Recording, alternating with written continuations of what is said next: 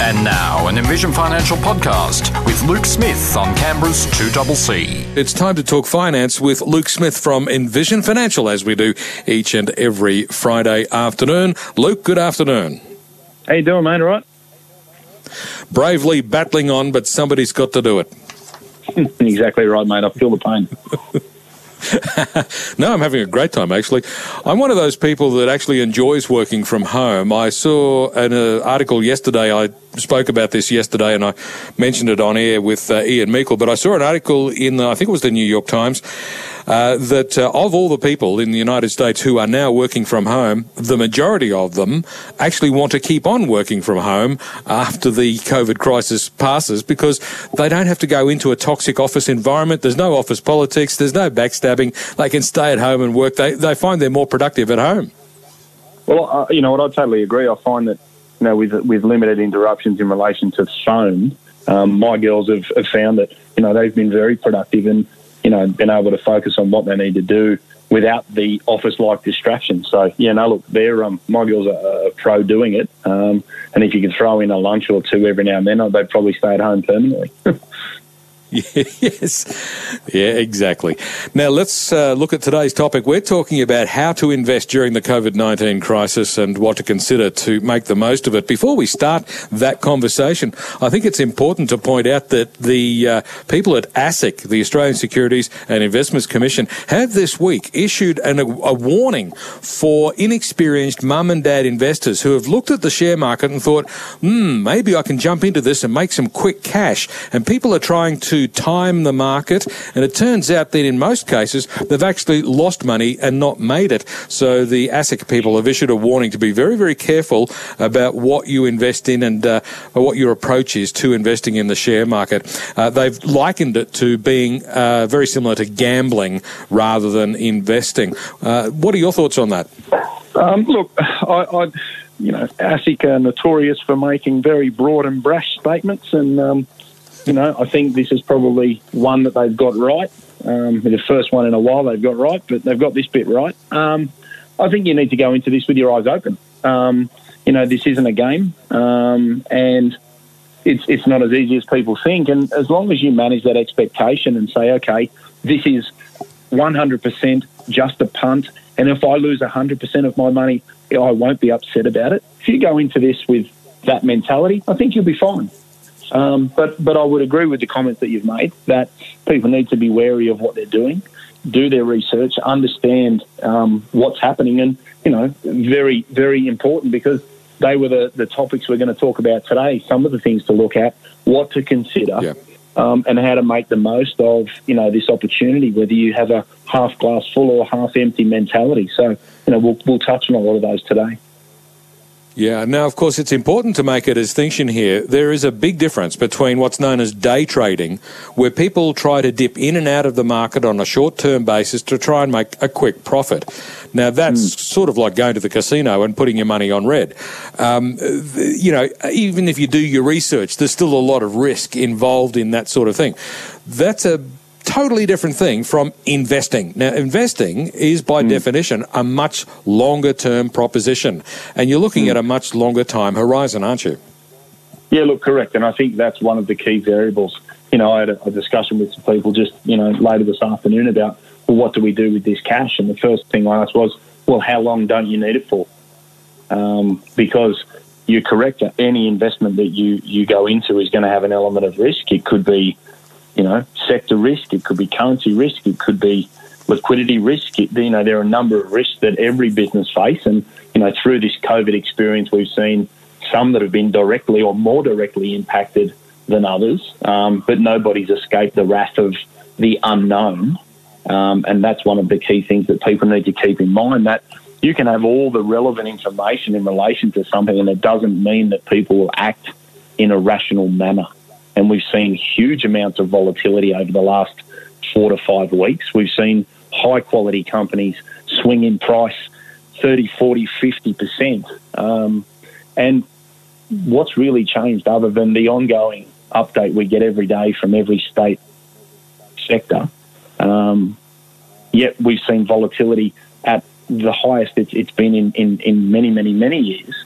And this can be positive or negative depending on your perception of value and your perception of time. And they're the two things that I think people need to keep in mind and obviously invest for themselves and not with their friends, because, there are a number of variables and we've touched on in other shows. Think about your time frame. As I said, that really says, am I punting? And I would consider a punt. If you were going to try and move in and out of something even before the end of the year, I'd call that a punt. Look at the value and understand what you're exposed to. I think diversification is one of the cloudiest areas of investment. And we've touched in other shows that, I'm not sure I understand what a balanced portfolio means anymore, because there are about 15 different definitions of balance now. So people need to have a look at what they're invested in, have a look at their super, understand where they're exposed. And if you're going to take advantage of this because you have cash and you have a 2 to 5 year time frame, then you've got the potential to try and limit volatility and make the most of the current weakness that we're seeing. Yeah, of course, having said all of that about short-term risk and so forth, the volatility that we've been seeing does present some opportunities, doesn't it? But it also requires careful consideration and make sure you do your due diligence. Look, 100%. I couldn't agree more. I think this then really comes down to, again, coming back to your why. Why are you wanting to buy the things you want to buy? Is it a short-term punt? Is it for income? Is it for capital growth? And the associated risks that come off the back of that, because, understanding what you're buying and understanding where a company's income comes from. We've got some very good examples, to list a couple. Magellan Financial Group, fantastic company. Share price had more than 50% fall from March and has now recovered significantly. Now, that is a high-quality company that has had huge swings in value because of perception and the impact of COVID. Look at Sydney Airports or Transurban, two very good high-quality companies that, have a very large market share and have very robust earnings, but haven't been immune to the impact of COVID, especially on the airport side, obviously, because we're not travelling. And they make a lot of their money from renting shops and people parking cars. So you need to have an understanding of where your investment is generating its income from and where it's likely to come under pressure depending on what specific risks it could be exposed to, and make sure that you can tolerate those risks. One way to mitigate that is obviously time. And the other thing people can do is don't jump in boots and all. I'm a big advocate in choppy waters of taking a partial position, because trying to pick the bottom is, a fool's game. And if you can get it right and you're that lucky, fantastic. But if you are investing for the longer term, hedge your bets on both sides. You might buy half of what you like now and see what happens. And if the market rallies, you can make some money. If something happens and we have a second wave of COVID and things shut down and the market falls again, then you've got a little bit of powder dry to have another little nibble and build positions over time, because no one really knows how long and how strong the recovery of this will be over the next 12 to 24 months. Well, that's a very old-fashioned trick, isn't it? Not putting all your eggs in the one basket, and it's a simple, straightforward way to reduce your risk, isn't it? Look, 100%, and that's why diversification is very important. And as I say, you've got to have a look under the hood. If you're in a generic industry fund or something that gives you a balanced option, actually have a look and see what you're exposed to, because, I use the analogy regularly that, if you're driving in a 100 zone and you did 90 to 110, you'd generally be all right. Most people find out they're probably doing 140 or more, but they saw the term balance and thought, oh, well, that will be what everybody has, which may or may not be the case for them. So having good diversification and also then making sure that you don't have too much of one area. So if I have 10 apples, for me, that's not diversification, because you've got 10 apples. You might have 10 of them, but if they're all in the same area, you're exposed to similar risks. So have a look at different sectors. Consider infrastructure. Consider, real estate trusts. Consider the international sector. Then you could take a step further and say, well, do I have a hedged or unhedged position to limit the impact on a positive or negative basis in relation to the currency? So with the dollar being where it's at, if the US economy was continuing to get weaker and weaker because of the wonderful job they've done managing COVID, wink, wink, they could come under some fairly significant pressure, which could result in our dollar strengthening. Now, if that's the case, you may want to have a hedged exposure to your international portfolio or have a foot in each camp. So these are the sorts of things that are impacted by people's risk profile, their broader diversification, and the time frame with which they're looking to hold their investments. When you're looking at a specific option for investment, whether you're deciding to put your money into some Macquarie Bank shares or maybe some BHP shares, when you're looking at specific options, other than just the share price at the moment, the things we should be considering? Yeah, look, again, another really good one. The banks are a very good example at the moment because a number of them have come out and cut their dividend totally. And I can appreciate that there'd be mums and dads out there with their knees wobbling because they've probably got the standard overexposure to the big four because they pay a good fully franked dividend and they'll always be okay. And I think over the duration, that's fine. I think in the short term, you're going to have some income pain because they're obviously going to provision some debt. So understanding the income profile and obviously the franking profile, if you're going to go into something, do I get a franked dividend or do I not? Because not everybody pays a fully franked dividend, and they were obviously very topical at the last election. So, you know, everybody out there knows what they are and how they operate. I think also look at overexposures to a single sector. I touched on that just before, but I'll give you an example of that. If you're in an Australian equity fund that holds the biggest 200 companies in Australia, and then you've also gone out and bought ANZ, CBA, Westpac, Macquarie, BHP and Rio, you're going to have very large exposures through those two things to those individual companies. So make sure that you've got an appropriate spread of assets or what you're buying into, whether it's a managed fund or an ETF, you understand what the underlying investments are because you want to be truly diversified, not just diversified by the investment number that you hold. But also say, make sure that you understand the debt levels of what you're buying into. Obviously, highly leveraged companies could come under significant pressure. And, you know, the airlines are a good example of this. They generally run very high levels of debt because they have very good cash flow to sustain them. And when the income tap is turned off, like we've seen through COVID, you know, Virgin's come under, you know, a lot of cash flow pressure because they carry $5 billion or more of debt. So understanding how leveraged your investment opportunity is very important. The time frame, as I say, I'm saying to people at the moment, from an investment standpoint, we're buying this with a 2 to 5 year view. And we're buying good quality companies. And, you know, we rattled a few of those off a little bit earlier as an example. And I think people need to look past the income at the moment, okay? So when a company reports, it'll show what it paid as a dividend last year. And if you take that dividend and you divide it into the current share price, you get the yield of the company. Now, they can look very, very attractive at the moment. And there'll be plenty of people out there nodding their head at the moment saying, yes, I bought NAB on a 10% yield. I thought it looked fantastic. And now they've cut it significantly, as has ANZ and Westpac. So factor in a reduction of 40 to 50% on average over the next 12 to 24 months when you're looking at the potential income that you could receive from an investment, because all sectors are under huge amounts of pressure at the moment. And obviously we're going to see more and more companies raise capital, and we're going to see more and more companies cut their earnings to try and maintain their sustainability until this passes and things return to a new normal. So, Luke, as we move into the last few minutes of the program today, how can people make the most of the current weakness in the market with a longer-term view? Yeah, look, I think we've touched on a few of the key things before the break, but obviously, you know, don't try and pick the bottom. You know, if you're going to buy something, buy it in tranches and have a long-term view. And if you buy it, put it on the shelf and don't worry about it. You'll get some right, you'll get some wrong.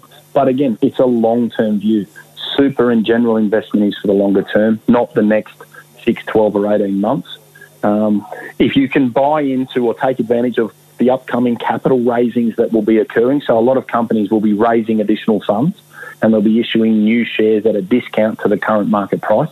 And generally, that's a good way of buying things and not having to pay any brokerage. So as an existing shareholder, you're offered generally the opportunity to buy up to, say, $30,000 of something. Now, obviously, where they're raising money, there can be an oversubscription. So, you know, expect to maybe not get what you asked for, but another very good way of buying in with no brokerage. stick to big, boring companies. Big and strong get through most things, and you'll be able to benefit from, a recovery over time. Understand what you've already got and maintain a good level of diversification. And if you're unsure about a specific sector, buy an ETF, an exchange-traded fund, or buy a managed fund that specialises in that area, and the fund manager can provide some outperformance over time. Be mindful of cash. Obviously, cash is very cheap at the moment. So if you have a line of credit or you have access to capital and you can borrow money against your house at 2 or 3%, and you believe that what you will buy will generate a better income stream or a better total return, look at those avenues to be able to generate, capital for wealth over the medium term. And obviously, I preface that with make sure you've got some good cash flow to pay the interest on what you take out. But it's something to think about where people don't have some free cash lying around.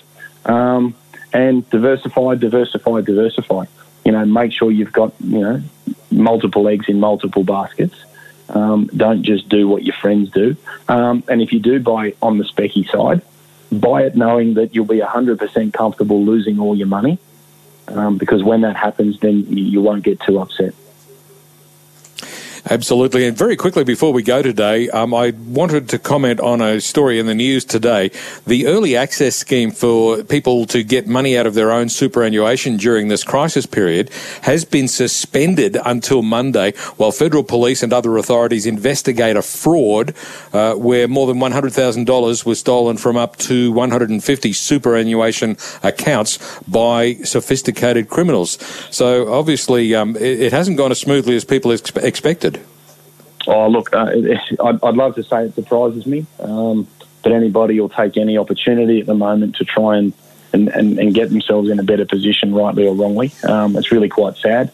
But again, it talks to the ongoing diligence of processes and systems and things of that nature. And look, hasn't gone unnoticed. I've had a number of questions today, and my answer to most things was, well, you're going to stand in front of me and physically sign a form, so I know it's you, and then we can get the money out. So, just make sure that, you're not answering emails and sending things off into the ether without checking, and get somebody on the phone from a trusted source. Righto, Luke, we're just about out of time, but before you go, how can people find out more information? Yeah, so look, if people have questions or queries or want to investigate this sort of thing with their super, 62604749, we're working like normal. Our office is shut, but everything's obviously done virtually. We've got the Knowledge Centre, www.envisionfinancial.com.au. There's a lot of information on that site in the Knowledge Centre about how to invest. We've got the podcast on iTunes and Spotify, the Strategy Stacker, where we talk about the show and other strategies. We did a really good interview this week with Mark Peretti from Trinity Law in relation to the value of a will and enduring power of attorney. So that's up on the YouTube channel for those that want to check that out. And anything else that we have from the show we put on the YouTube channel as well. That's Envision Financial Canberra. So people can subscribe to that and keep up to date with the interviews that we've taken out over the last couple of weeks and what we do going forward. Fantastic, Luke. Thanks very much. We'll catch you again next Friday. Pleasure. See you Friday. That's Luke Smith from Envision Financial with some very sound financial advice. Always look before you leap. That's a good one. I like that. And we'll talk to Luke again next Friday.